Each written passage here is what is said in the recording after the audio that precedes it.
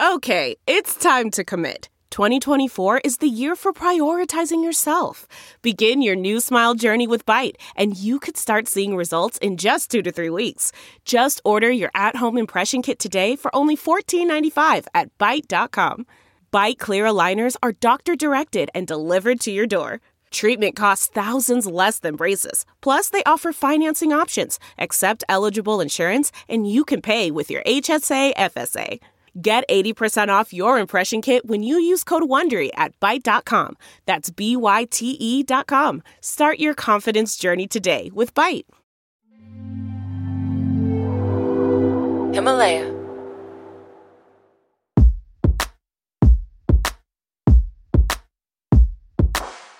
I'm Rosa Mercado, and this is the Girl with Self-Esteem Issues, a podcast where we learn not just about ourselves, but about the ways of people who inspire us.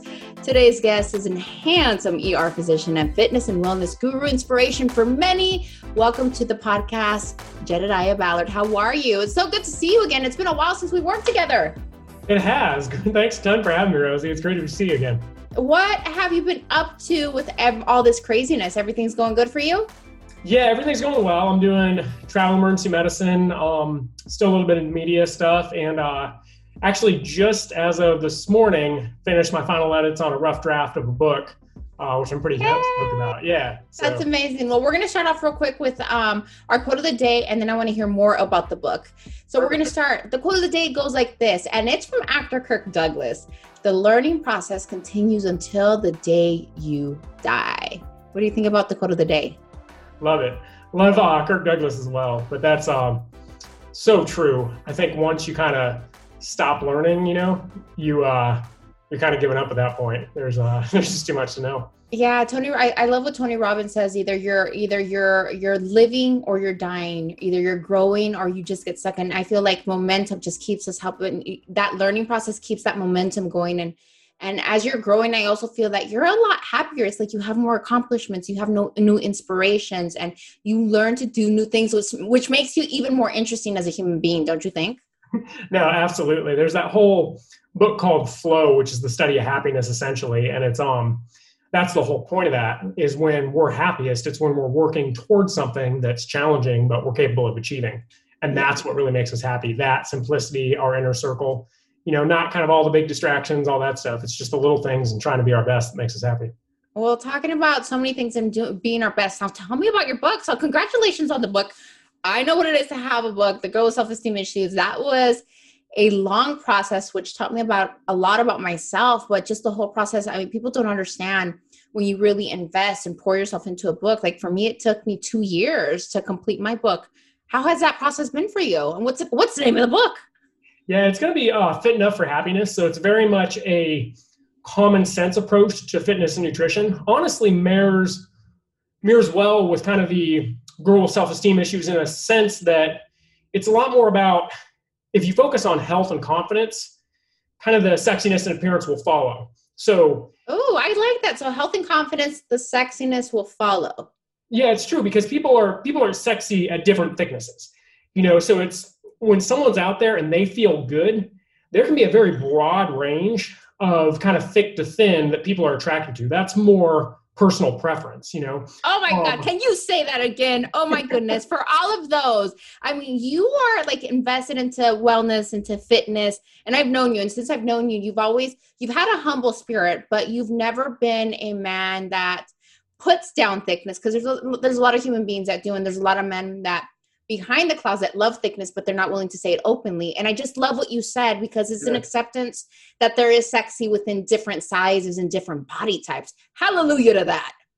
No, it's so true. I mean, and you, like I said, kind of the whole point of this book is more of a common sense, balanced, long-term focus on health. It's focused on health, fitness, nutrition, all that stuff, but not dieting at all. And really just kind of feeling good where you're at. Because like you're saying, kind of the whole point of your message, thick is beautiful, and you can be thick and healthy. That's very different. Anorexic will die much faster than obese if you go ends of the spectrum. So why is there this misconception that like, if you're thick, you're not healthy? Where did that come from? Can someone explain that to me? Because I understand what it is to be obese because I was once there, and I understand like there's health aspects to that. Like I completely understand, and I'm not against that. But when you're thick and you're able to run, you're able to exercise, you're living a life that's full of vitality, and you feel good, because I can tell you, for me, I got down to 175 and I couldn't sustain that for my body. I just couldn't. Why? Because in order for me to be 175, I practically had to be on a liquid diet.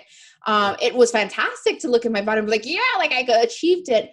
But the feeling that followed the diet that I had to have to sustain that, I was not the happiest person. I was not the nicest person to be around. Why? Because my body was hungry for food. So for me, like the reality, my happiness, like it really is around, being like, I'm always going to be full figured, and I own it, but I feel like I have an appreciation for food and what it does to your body. Yeah, absolutely. And kind of one of the things I focus on there is eating in a nutrient first manner. So instead of kind of the mainstream of dieting, which is what you're cutting out, focus on getting the healthy nutrients in first, good fats, berries, quality protein, things like that. So focus on filling up with the quality nutrients, the things that sustain your body. And it's a whole lot easier to cut out those couple things that are terrible for you. It's actually kind of funny, but in doing research for the book and whatnot, something that I always believed, dieting is an actual risk factor for weight gain. UCLA did this huge meta-analysis, this study full of other studies to increase the power of it. And dieting is a long-term risk factor for weight gain, which kind of made me laugh a little bit, just because something I know, essentially the multi-billion-dollar health and fitness industry spends way more money on getting you to buy a diet plan than on if that works.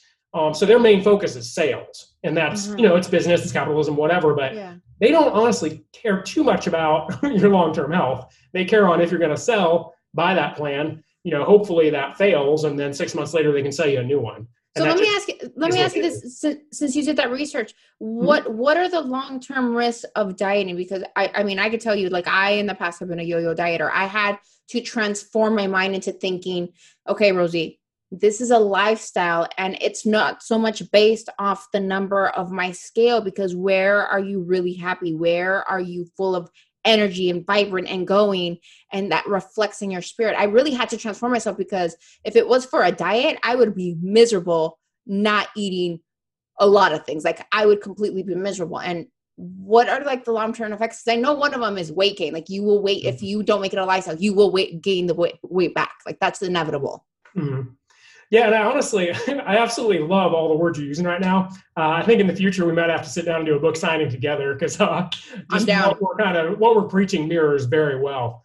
But yeah, it's about the long term. And when dieting, obviously the risk is rebound weight gain. When you're cutting calories drastically, which is most diets call you to, or restricting things, you have a tendency to slow down your metabolism, so that as soon as you stop doing that, it's much easier to gain weight. So weight gain is one of the risks, but the other is more of a mental standpoint. You wind up, instead of focusing on kind of the better things in life, the people you care about, your goals, what you're dreaming for, when you're hungry, you wind up focusing on food so much, and it throws you out of balance. It's a lot of fit people have forms of mild eating disorders.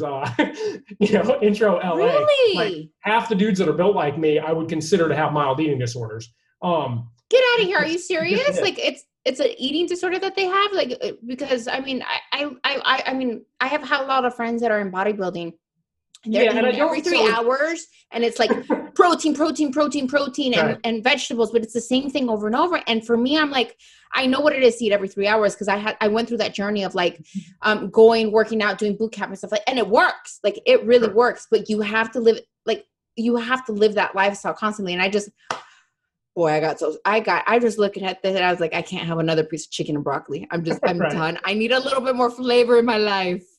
And what I mean by eating disorder is anytime your focus on what you're eating is overpowering other aspects of your life, it's a mild form of an eating disorder in a sense. I get it if you're going to go on stage and compete for a short period of time, your cut phase, that's a little bit different. But most of those, at least a lot of figure athletes, when they're not getting ready for a contest, they have a lot of trouble. They eat a bag of Doritos in a period of weakness or something. They're going to lose some sleep over it.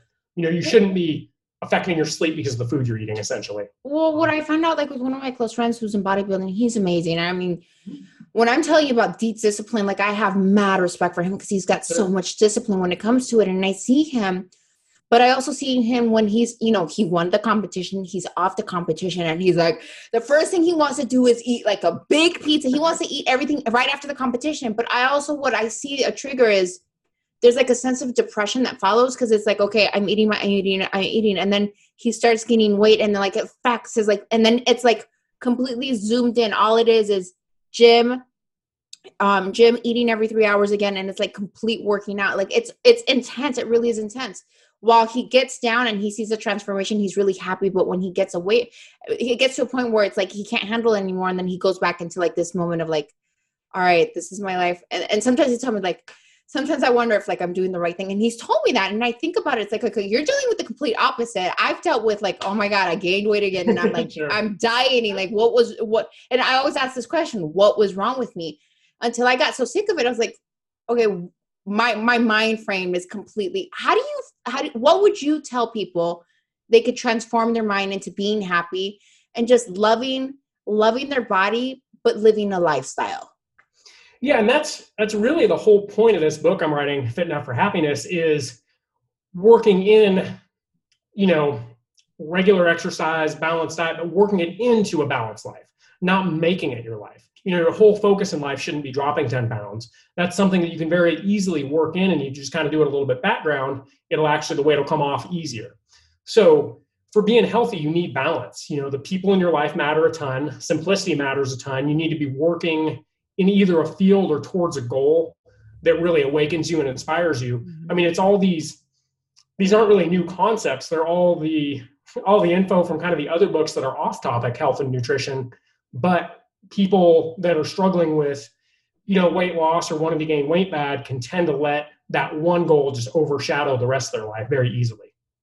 Now, what's interesting is that you are an ER physician and you're you have really made health and fitness, like you are busy. You work in an emergency room. How do you find that balance and staying healthy, dealing with your stress while doing something that you're passionate about? Because you really care about giving back. You really care about making a difference. Yeah, thanks for noticing. But so kind of a couple things with that. One, it seems counterintuitive, but habit and discipline actually create freedom. So there's some things you can do to consciously simplify your life, to kind of protect the time you need, and making habits of that and being kind of rigid with that, at least having enough discipline to form the habit, will create a lot of freedom in your life. Number one is learning to say no. You really have to kind of weigh your yeses because people want of your time. I'm constantly asked to work more shifts in the ER, but I like happiness more than money, so I work enough for sure. Wow. But if I just kept on saying yes, there is, generally speaking, once you have enough, very little added happiness by having some more from a finance standpoint. Time, when you don't quite have enough, there's a great happiness gained when you get a little more. Wow. So being protected. What a shift in perspective. Oh my goodness. You value happiness more than you do money. For sure. What would you do differently for everybody that's listening if you can make that decision of saying everything's taken care of, I want to do something that makes me happy? How would that shift your world, your family? How would you shift your personality, your self-esteem, your body? How would that, what has that created for you living that lifestyle? It's honestly great. And I also, I get it too. When you don't really have enough to meet your basic needs, like I know a lot of people are there, and I came up from that situation, then you really got to kind of grind because your happiness is going to be directly related to not having to worry about getting your needs met. So, I get that part too. But once you surpass that level, it's just we're kind of only here once. And, a lot of our work hours and whatnot are going to meld together when we're thinking back on our deathbed. Whereas taking the time off to be with the people you love, to maybe have some experiences that are pretty interesting, getting out traveling, doing some other things, those are the things that are going to really stand out. So I kind of try to step back from life and look from a longer term standpoint a little bit. Mm-hmm. And that's helped me a lot for making choices day to day. Well, it's interesting. I mean, you're also not only are you an ear physician, but you're also an assistant professor and you write articles for Men's Health magazine. I mean, I was happy about really that. That's like good. you're doing a lot of things. What were the biggest lessons that you learned growing up from your childhood? Yeah, so I had a amazing but non-traditional childhood from a U.S. standpoint. So Really? we were, yeah, pretty non-traditional, a lot of ways. So kind of touching on that a little bit. During first grade, we lived in a barn. I've hitchhiked, stolen food. I've never had a dog that wasn't over half wolf. Kind of rural poor would be a good description, but we were very, very educated poor. It's kind of weird. My parents still valued education, gave us a lot of freedom, instilled a very strong work ethic. So, like I said, no quips about my childhood, but I also took action to make sure I didn't have my parents' adulthood. Wow. Okay. So what was a learning lesson from seeing your parents grow up? Like you said that you didn't want to have their adulthood. What was the learning lesson there? Just mainly, putting in the work it take, figuring out a field that one, I was exceptionally passionate about, but two, paid the bills. Medicine was a good fit with that. I love the human body. I love helping people, and medicine pays well. So, putting in the work it took to get to the residency program I want, get accepted to med school, all that, which did take periods of work and unbalance in a sense, but to get to where you're at, you kind of have to put in the work it takes to be willing to live the life you want. And understanding that there's periods where you're going to be out of balance, if you're grinding and trying to get competitive things, and it's just kind of how it is. Yeah. Yeah. It definitely, I mean, there's a lot of hard work that goes into a lot of long nights studying, going above and beyond, working at the same time to kind of go into the field. Now you chose medicine. You said that you love the human anatomy, but why medicine? And I understand that it pays the bills, but you have to be really passionate because for someone that loves to live a happy life, you're putting yourself directly into some crazy experiences, especially working at the ER. I mean, you must see so many things that push you to value life so much more. Yeah. And emergency medicine is absolutely where I fit within medical fields. There's kind of different stereotypes and whatnot, but ER is just my perfect fit. I love that I get to interact with the full spectrum of society. So in the ER, I get the rich, the poor, the old, the young, kind of just this whole gamut. And it's really neat and an honor I don't really take lightly, in a sense that, I get to go in there and people are telling me things within a 5-minute encounter because they need help that they might have been hiding from their family for years, their sexual orientation, HIV status, things like this that, they don't necessarily want out there, but they're sharing with me, a stranger, so they can get the help they need. And like I said, it really is an honor to get to connect with whatever community you're working in at that level. So love that about the ER. Also like that it's a skill set where, if the zombie apocalypse happens, I'm useful. If you're very specialized in a surgery, not so much if you don't have your tools and whatnot, but I'm good in the third world. I'm good in a rich suburb of LA. I like having that variety. The adaptability. What has been the strongest, I don't know, moment or the hardest moment that you've had to view as an ER doctor? And how did you deal with those emotions? Yeah. And part of, as an ER doc, my best days, I'm actually saving lives. My worst days, people are actually dying in front of me. And that's kind of an accepted part of the job. I actually, kind of my most powerful moment in a sense, I wrote a story about it that Yahoo News published, which I was kind of, shocked and honored by. But I just had a kid. I met him a couple times in the ER, sewed up a really big laceration because he split up 2 girls in a knife fight at his high school. So he had a big, long one. So it took a long time. So I was talking to him. And wound up seeing him a couple other times. And then one time he rolled in. I didn't know it was him at first. It was just level 1 trauma. Kid had got shot in the face at a party, and after kind of doing everything to try and save his life, we weren't able to. We were able to do our part and get him to organ donation. But then the name looked familiar once the info came in. A lot of times in trauma, we don't have that. And I realized it was him. And, that was just kind of it hurts, when you kind of form a bond with someone you consider to be young, very good-hearted, a lot of potential, just kind of raised in a rough area.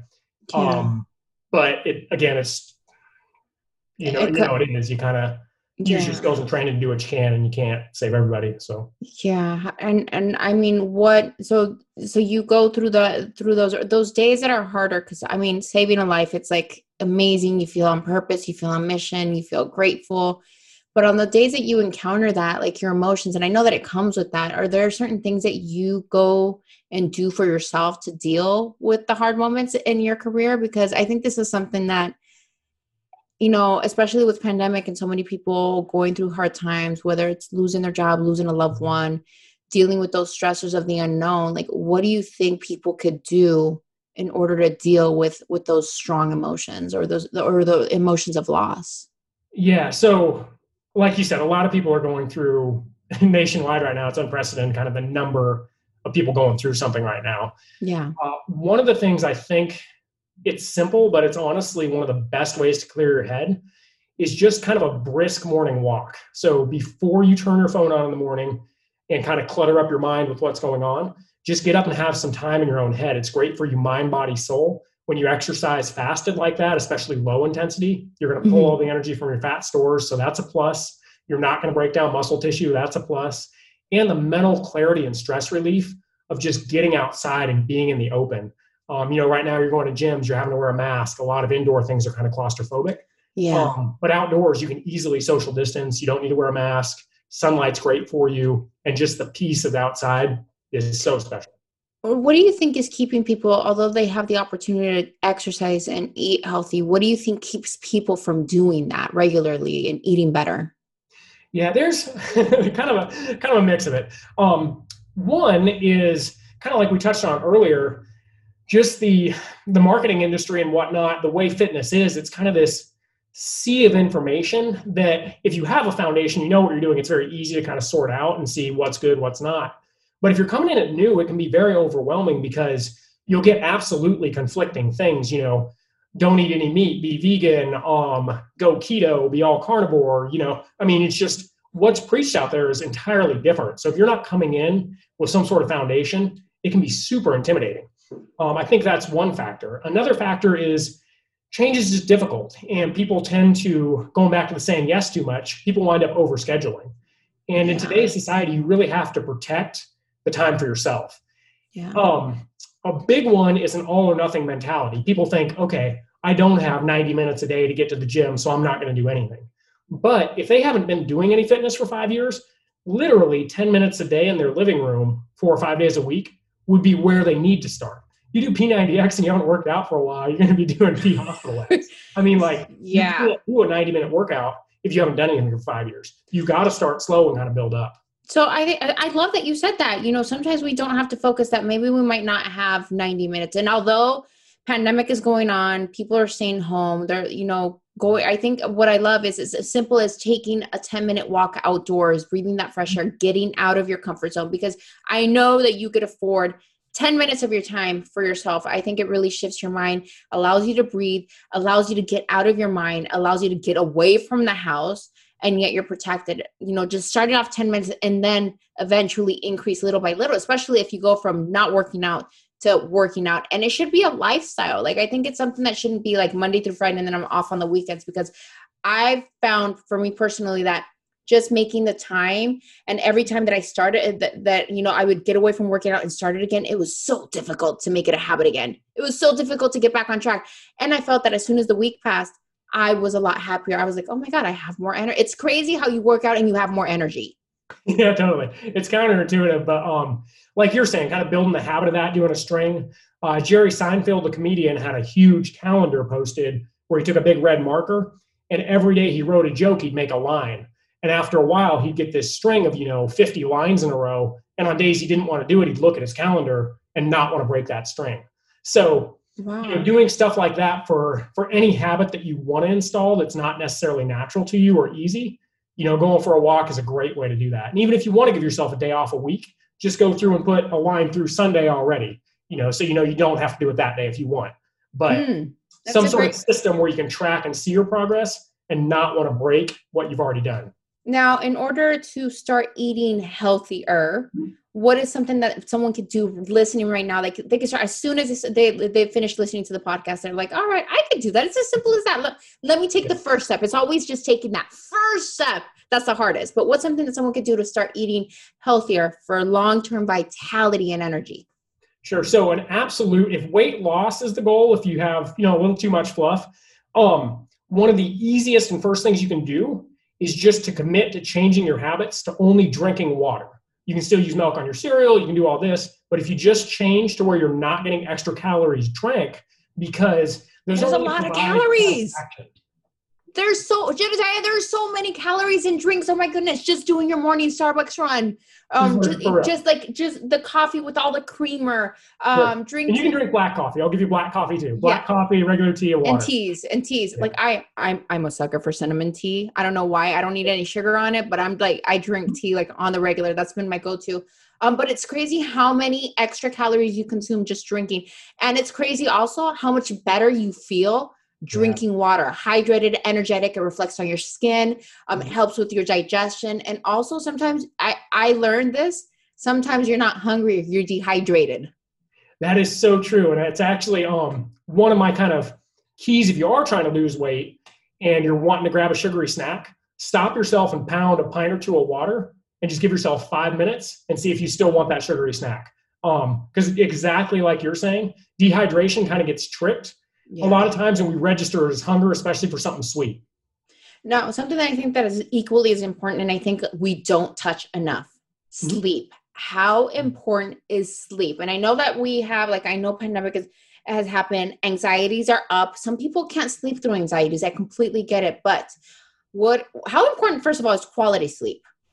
Yeah. So quality sleep, it's kind of funny because throughout my life, I actually used to view sleep a little more as kind of an annoyance and a weakness, but I've totally shifted my thought process. Really? Why did you think that? That's interesting. Just why did you think that? Like special operations training, there was a week where I only got 8 hours of sleep total. And, we got yelled at for I stopped myself from cussing. I'm not sure what I can do on your podcast, but, there's just been periods of my life from very essentially alpha male, improper teaching to where it was viewed as a weakness.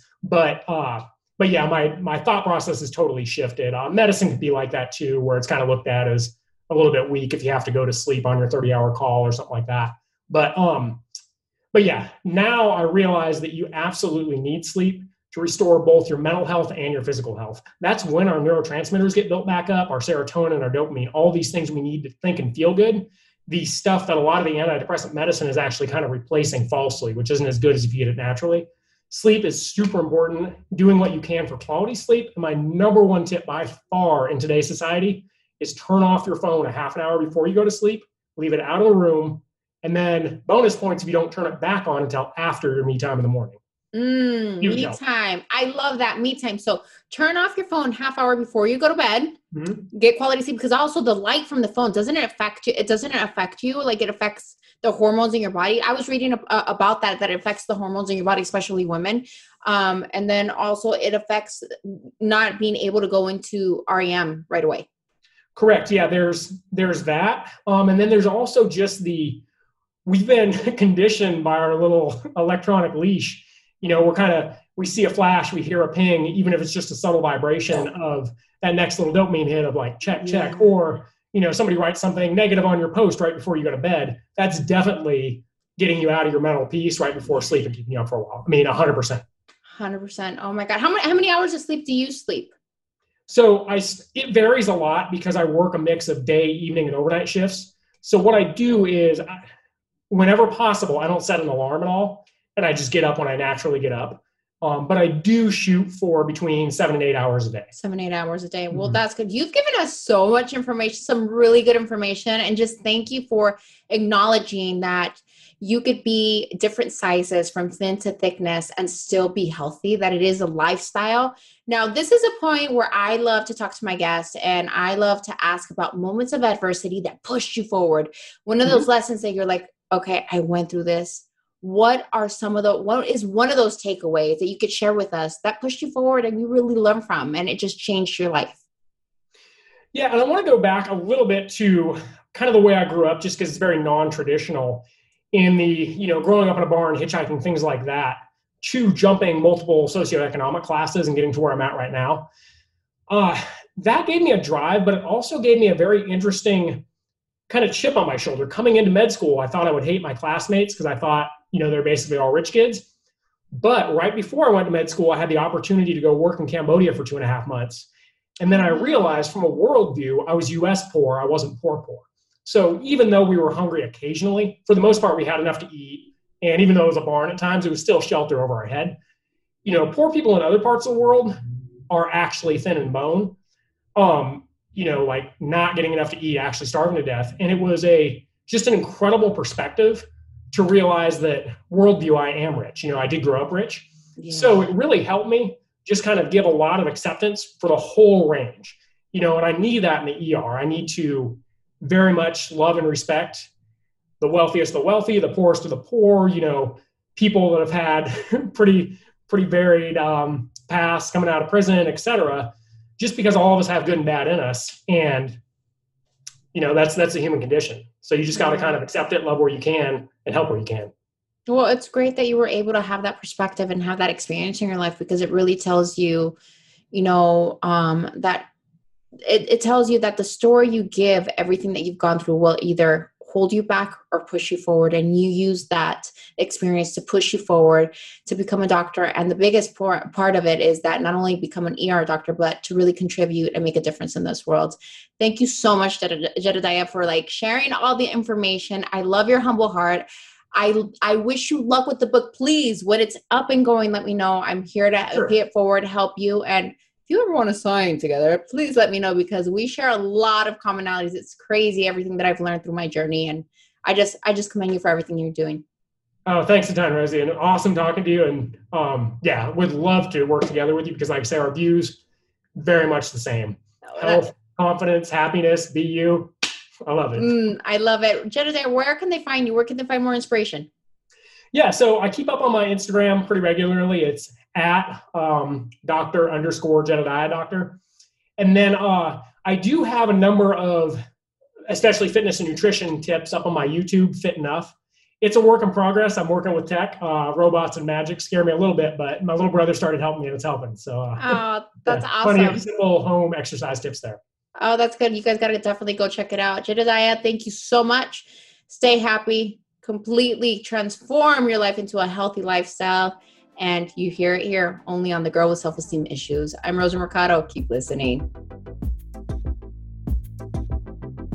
Seeing other people achieve their dreams fills you with questions. Why did it work for them? What's the difference between us?